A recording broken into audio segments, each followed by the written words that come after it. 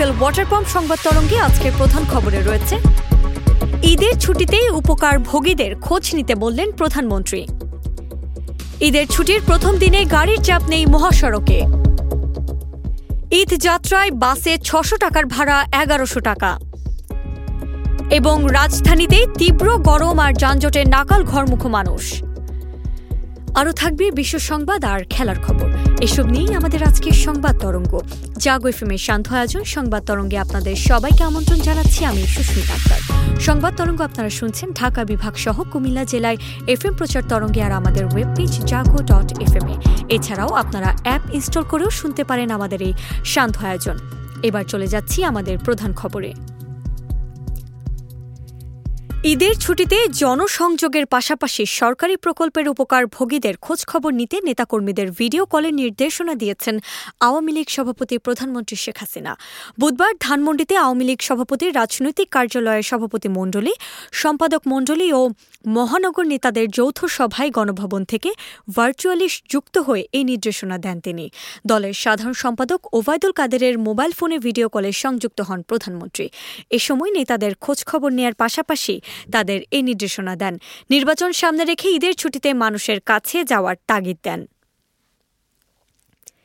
ঈদুল ফিতরের দীর্ঘ ছুটি স্বজনদের সঙ্গে উপভোগ করতে নিজ নিজ বাড়ি ফিরতে শুরু করেছেন নারায়ণগঞ্জের অস্থায়ী বাসিন্দারা। ছুটির প্রথম দিন বুধবার সকাল থেকে ঘরমুখো মানুষের বাড়ি ফেরার যাত্রা শুরু হলেও দুপুর পর্যন্ত ঢাকা চট্টগ্রাম ও ঢাকা সিলেট মহাসড়কে নারায়ণগঞ্জ অংশে যানবাহনের কোনো চাপ দেখা যায়নি। দুপুর থেকে যানবাহন চলাচল আরও কমে যাওয়ায় মহাসড়কগুলোতে অনেকটা ফাঁকা হয়ে গেছে। ঈদ যাত্রায় দূর দূরান্তের যাত্রীদের ভোগান্তি কমাতে ও মহাসড়ক যানজট মুক্ত রাখতেই হাইওয়ে পুলিশ, ট্রাফিক পুলিশ, জেলা পুলিশ ও নারায়ণগঞ্জ সড়ক বিভাগ যৌথভাবে কাজ করছেন বলে জানিয়েছে সংশ্লিষ্ট কর্মকর্তারা। ঢাকা চট্টগ্রাম মহাসড়কে টোল প্লাজাগুলোর কর্তৃপক্ষের তথ্য অনুযায়ী স্বাভাবিক সময় যেখানে ৩০,০০০ যানবাহন চলাচল করে থাকে সেখানে গতকাল মঙ্গলবার ছোট বড় ৪৪,০০০-এর অধিক যানবাহন এই মহাসড়কে চলাচল করেছে। এদিকে শুরু হয়ে গেছে ঈদ যাত্রা। পরিবার পরিজনের সঙ্গে ঈদের আনন্দ ভাগাভাগি করে নিতে নারীর টানে ছুটছেন রাজধানীবাসী। তাই ঘরে ফেরার টানে মহাসড়কগুলোতে যাত্রীদের উপচে পড়া ভিড়। তবে বাস ভাড়া বাড়তে নেওয়ায় অভিযোগ ঘরমুখো মানুষের। বুধবার ঢাকা ভাঙা এক্সপ্রেসওয়ের মাওয়া প্রান্তে দেখা যায় ঘরমুখো যাত্রীদের ঢল। বাস দেখা যাওয়া মাত্রই ওঠার জন্য ছুটছেন যাত্রীরা। যাত্রীদের অভিযোগ এবার বাসের সংখ্যা খুবই কম, বাস পাওয়া যাচ্ছে না। একটি বাসের জন্য অপেক্ষা করতে হচ্ছে ঘণ্টার পর ঘণ্টা। যেগুলো আসছে সবগুলোতেই যাত্রী বোঝাই। এক যাত্রী বলেছেন, প্রথমে একটি গাড়িতে টিকিট কাটলেও কাউন্টার থেকে পরে বলা হয় বাস নেই। নিরুপায় হয়ে আরেকটি বাসে ৬০০ টাকার টিকিট কাটতে হয়েছে ১,১০০ টাকায়। তবে অভিযোগ অস্বীকার করেন বাস চালক ও সংশ্লিষ্টরা। তারা বলেন, বাসের ভাড়া কোথাও বাড়তি নেওয়া হচ্ছে না, আর যাত্রীদের চাপও এবার তেমন নেই বলে জানান তারা। রাজধানীর বিজয়নগর, মৎস্য ভবন ও পল্টন থেকে সদরঘাট পর্যন্ত তীব্র যানজট। ঘণ্টার পর ঘণ্টা বাসে বসে থাকার পর লোকজন হেঁটেই রওনা দিয়েছেন। তীব্র গরম ও যানজটে ভোগান্তিতে পড়তে হয়েছে ঈদে ঘরমুখো মানুষকে। পরিবারের সঙ্গে ঈদ কাটাতে ছুটতে গ্রামে যাচ্ছেন মানুষ, কিন্তু সদরঘাটে যেতেই তাদের নাকাল অবস্থা। একদিকে রাজধানী থেকে অন্যান্য জেলায় যাওয়ার ২ বাস টার্মিনালে মহাখালী, গাবতলী প্রায় ফাঁকা থাকলেও সায়দাবাদ, যাত্রাবাড়ি এলাকায় তীব্র যানজটের সৃষ্টি হয়েছে। সকাল থেকে বেলা ১২টা পর্যন্ত দেখা গেছে গাবতলী মহাখালী এলাকায় সড়কে যান চলাচল খুবই কম। এর মধ্যে গাবতলী থেকে আমিনবাজার পর্যন্ত দেখা গেছে প্রায় ফাঁকাই। আর মহাখালী রেলগেট থেকে বাস টার্মিনাল পর্যন্ত দূরপাল্লার বাসের সিরিয়াল থাকলেও এই এলাকায় প্রায় ফাঁকা। যানজট চলাচল অনেকটাই কম। এবার রমজান মাস ২৯ দিন ধরে ২২ এপ্রিল ঈদুল ফিতরের তারিখ নির্ধারণ করে ছুটির তালিকা করা হয়েছে। সে অনুযায়ী আজ থেকে টানা ৫ অথবা ৬ দিনের ছুটি উপভোগ করবেন সরকারি কর্মকর্তা কর্মচারীরা। এর মধ্যে ১৯ এপ্রিল পবিত্র শবে কদর উপলক্ষে সরকারি ছুটি। এর পরের দিন ২০ এপ্রিল নির্বাহী আদেশে একদিন ছুটি দেওয়া হয়েছে। আর ২১ থেকে ২৩ এপ্রিল পর্যন্ত ৩ দিনের ঈদের ছুটি।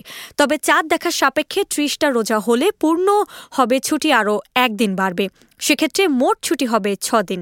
আর ২৯ রোজার শেষে ঈদ হলে মোট ছুটি থাকবে ৫ দিন। মোট ছুটি ৫ দিন হলে ২৪ এপ্রিল, আর ৬ দিন হলে ২৫ এপ্রিল আবার সরকারি অফিস চালু হবে। এদিন থেকে পুনরায় কর্মব্যস্ততায় ফিরবেন সরকারি কর্মকর্তা কর্মচারীরা। এবারে আন্তর্জাতিক সংবাদ।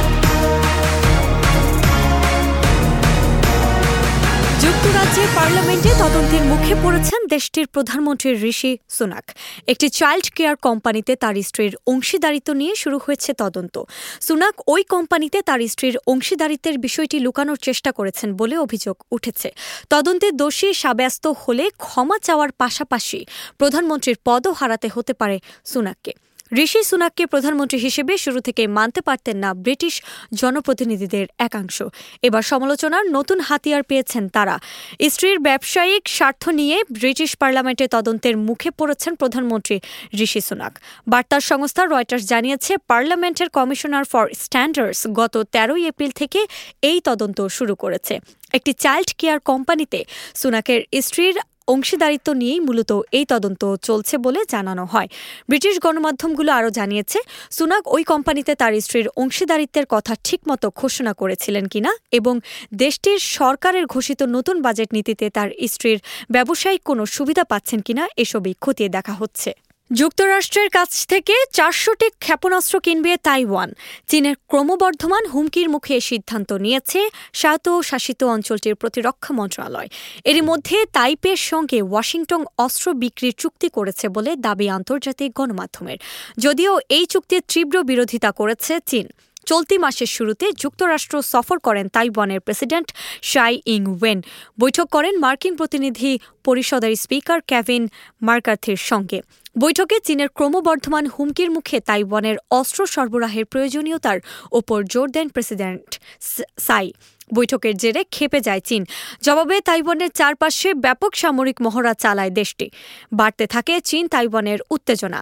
চীনের ক্রমবর্ধমান হুমকির মুখে এবার যুক্তরাষ্ট্রের কাছ থেকে তাইওয়ান ৪০০টির হারপুন ক্ষেপণাস্ত্র কিনবে বলে সোমবার জানায় মার্কিন সংবাদ মাধ্যম ব্লুমবার্গ নিউজ।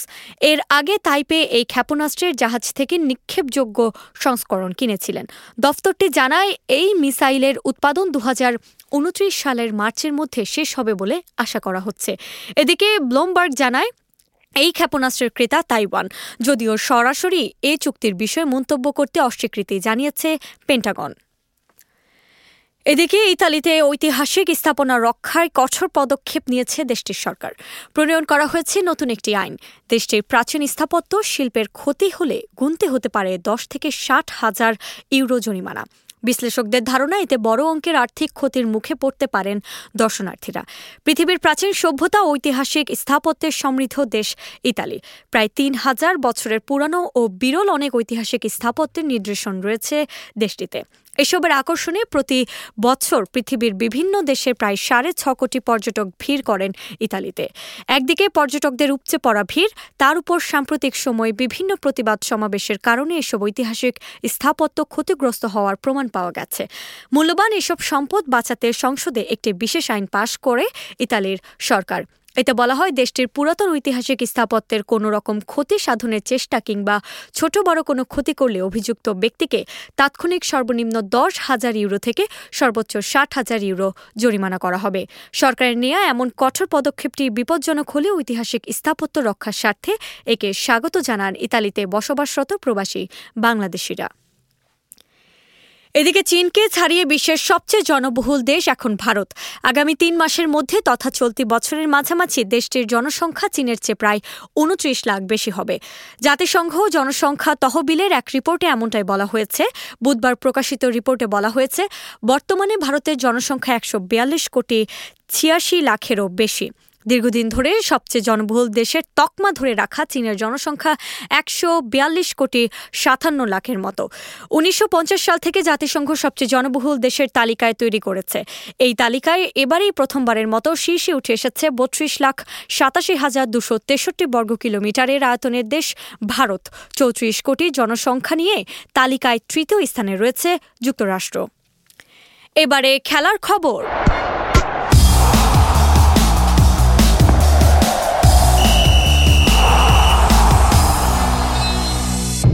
আইপিএলের চলতি মৌসুমটা এমনিতেই ভালো কাটছে না দিল্লি ক্যাপিটালসদের। টুর্নামেন্টে এখন পর্যন্ত মোট ৫টি ম্যাচ খেলে সবগুলোতে হেরেছে মুস্তাফিজুর রহমানের দল। ব্যর্থতার বৃত্তে ঘুরপাক খাওয়া দলটির শনির দশায় এবার মাঠের বাইরেও নিজেদের সবশেষে ম্যাচে ফাফ ডু প্লেসিসের বেঙ্গালুরুর বিপক্ষে লড়েছে দিল্লি। এবারের ম্যাচে স্বাগতিকদের কাছে বাজেভাবে হেরেছে ডেভিড ওয়ার্নের দল। হারের কষ্ট এবং ম্যাচের ক্লান্তি নিয়ে দিল্লিতে ফিরে বাজে সংবাদ পেয়েছেন খেলোয়াড়রা। বিমানবন্দর থেকে খোয়া গেছে ফ্র্যাঞ্চাইজির ক্রিকেটের ব্যাট, প্যাড, থাই প্যাড, গ্লাভসহ অন্যান্য ক্রিকেট সরঞ্জাম। দিল্লিতে পৌঁছানোর পর ক্রিকেটাররা বুঝতে পারেন সরঞ্জাম হারানোর বিষয়টি। দলের সূত্র থেকে জানা গেছে খেলোয়াড়দের সব মিলিয়ে 16টি ব্যাট চুরি হয়েছে। এর মধ্যে 3টি অধিনায়ক ডেভিড ওয়ার্নের, 2টি মিচেল মার্শেল, 3টি ফিল সল্টের এবং 5টি ইয়াশ তুলের। এছাড়া আরও অনেক ক্রিকেটারের জুতা, গ্লাভসসহ এবং অন্যান্য ক্রিকেটীয় সরঞ্জাম খোয়া গেছে।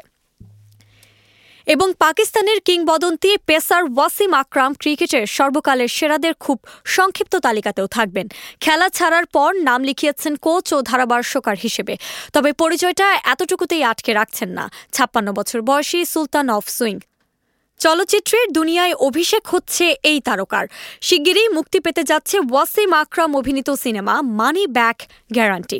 ওয়াসিমের সঙ্গে এই সিনেমায় অভিষেক হচ্ছে তার অস্ট্রেলিয়ান স্ত্রী শেনিয়েরা আকরামেরও। এই সিনেমা দিয়ে পাকিস্তানের তরুণ ভিডিওগ্রাফার ফয়সাল কুরেশির অভিষেক হতে যাচ্ছে। পাকিস্তানের সিনেমা জগতের বেশ কয়েকজন নামি দামি তারকা অভিনয় করলেও মূল আকর্ষণ হয়ে দাঁড়িয়েছে আকরাম দম্পতি। ঈদ উপলক্ষে 21 এপ্রিল সিনেমাটি মুক্তি পাওয়ার কথা। শেষ করছি আরএফএল ওয়াটার পাম্প সংবাদ তরঙ্গ। শুভেচ্ছা সবাইকে।